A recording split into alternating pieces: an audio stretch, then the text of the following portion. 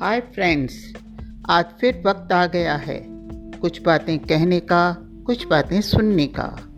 उम्मीद करती हूँ कि आप सबकी नए साल की शुरुआत बहुत ही सुंदर रही होगी। कुछ कस्मों के साथ, कुछ वादों के साथ, कुछ अपने प्यारे प्यारे रिश्तों के साथ। आप लोगों से भी बातें करते करते एक प्यारा सा रिश्ता बन गया है मेरा। जितना इंतज़ार आप सबको मेरी बातें सुनने का रहता है, उतना ही इंतज़ार मुझे आप लोगों से बातें करने का रहता है। जब रिश्तों की बात निकली है तो आज बातें करेंगे दिल से जुड़े प्यारे रिश्तों की। मनुष्य एक सामाजिक प्राणी है, अकेला नहीं रह सकता। जीने के लिए, जीवन में रंग भरने के लिए कुछ प्यारे प्यारे रिश्तों की ज़रूरत पड़ती है। ये रिश्ते पारिवारिक, सामाजिक कई होते हैं। उन सब रिश्तों की भीड़ में वही रिश्ते प्यारे होते हैं जो हमारे दिल के करीब होते हैं। बात करते हैं सबसे पहले उस रिश्ते की जो हमारे जन्म से जुड़े हैं। सबसे अव्वल नंबर आता है माँ का रिश्ता। माँ से रिश्ता जो हमारे जन्म से पहले ही माँ से जुड़ जाता है। जी हाँ, माँ की कोख में रहकर माँ से जुड़ जाते हैं हम। हमारा खाना पीना, सांस लेना, सब कुछ माँ की बदौलत ही होता है। वही माँ हमें जन्म देकर दुनिया के सभी रिश्तों से हमारी पहचान कराती है। भाई बहन, दादा दादी, सभी पूरा परिवार रिश्तों की एक भीड़ सी लग जाती है। लेकिन उन सभी में सबसे उत्तम माँ का रिश्ता होता है, एक निस्वार्थ रिश्ता। माँ जिसका स्थान ईश्वर के बाद आता है, या यूँ कहें कि ईश्वर माँ का ही रूप होती है। आपने सुना होगा, प्रभु ने सोचा मैं सब जगह तो पहुंच नहीं पाता, तो क्यों न मैं माँ का रूप लेकर हर एक के घर में बस जाऊं, हर एक के करीब रहूं। ये होता है माँ का रिश्ता। पिता से भी रिश्ता होता है, उनका रिश्ता भी कोई कम नहीं होता।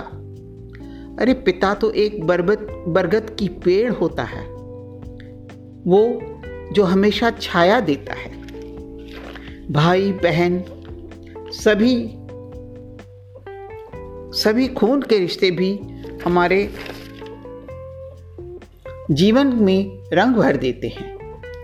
व्हाट्सएप और फेसबुक पर तो रिश्तों की पूरी बारात सी लग जाती है, लेकिन वो सब कुछ समय के लिए होते हैं, हमारा मनोरंजन का साधन होते हैं।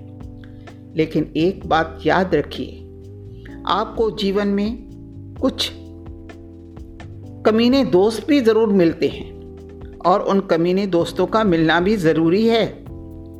बहुत किस्मत वाले होते हैं वो ऐसे दोस्त जो आपको कभी अकेला नहीं छोड़ेंगे। आपके बिना बोले आपकी हर बात समझ जाएंगे, आपके कठिन समय में डटकर आपके साथ खड़े हो जाएंगे। बताइए कितना प्यारा रिश्ता होता है ऐसे दोस्तों का। नसीब वालों के पास ऐसे दोस्त होते हैं। आपके शिक्षक भी आपके सच्चे दोस्त हैं, आपका जीवन में सही मार्गदर्शन करते हैं। गुरु गोविंदो खड़े काके लागू पाए, बलिहारी गुरु आपने जिन गोविंद दियो दिखाए। अर्थात गुरु का दर्जा ईश्वर से भी बड़ा होता है, जिसने ज्ञान का प्रकाश ईश्वर देकर ईश्वर का हमें दर्शन कराया है। इससे पहले मैं सबसे महत्वपूर्ण रिश्ते, दिल के रिश्ते और प्यार के रिश्ते पर बातें कर चुकी हूँ। जी हाँ, सच्चे प्यार का रिश्ता आपका जीवन साथी के साथ प्रियतम के साथ होता है। सोहिनी महिवाल, रोमियो जूलियट, लैला मजनू वाला सच्चा प्यार। जी हाँ, बहुत ज़रूरी है एक ऐसे प्यार भरे रिश्ते का, दिल के रिश्ते का होना जीने के लिए। ऐसा सच्चा प्यार जिसे पाने के लिए इंसान किसी भी हद तक गुजर जाए। जी हाँ, ऐसा सच्चा प्यार जब हद से गुजर जाता है तो वो नूरानी हो जाता है। ऐसा प्यार जिसमें एक दूसरे के साथ एक दूसरे की खामोशी को समझना, एक दूसरे के बिना बोले उसकी हर दिल की हर बात को समझना, बिना सोचे समझे अपने आप को उसे समर्पित कर देना।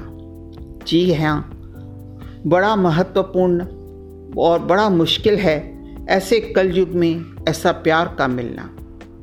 बड़े किस्मत वाले होते हैं लोग जिनको ऐसा रिश्ता मिलता है, ऐसा प्यार मिलता है। एक और सबसे ऊपर होता है आपका रिश्ता, आपके अपने विश्वास, आप अपने प्रभु के साथ, जिसके आगे सभी रिश्ते फीके पड़ जाते हैं। जब आप अपने प्रभु से रिश्ता जोड़ देते हैं तो दुनिया में कोई भी आपका कुछ नहीं बिगाड़ सकता। गुरबाणी में भी लिखा है, जिसके सर तू स्वामी सो दुख कैसा पावे। हमें चाहिए संसार के सभी रिश्तों के साथ हम उस परमात्मा की से रिश्ता हमेशा जोड़कर रखें। ऐसा करने से हमारा जीवन में कभी बुरा नहीं हो सकता।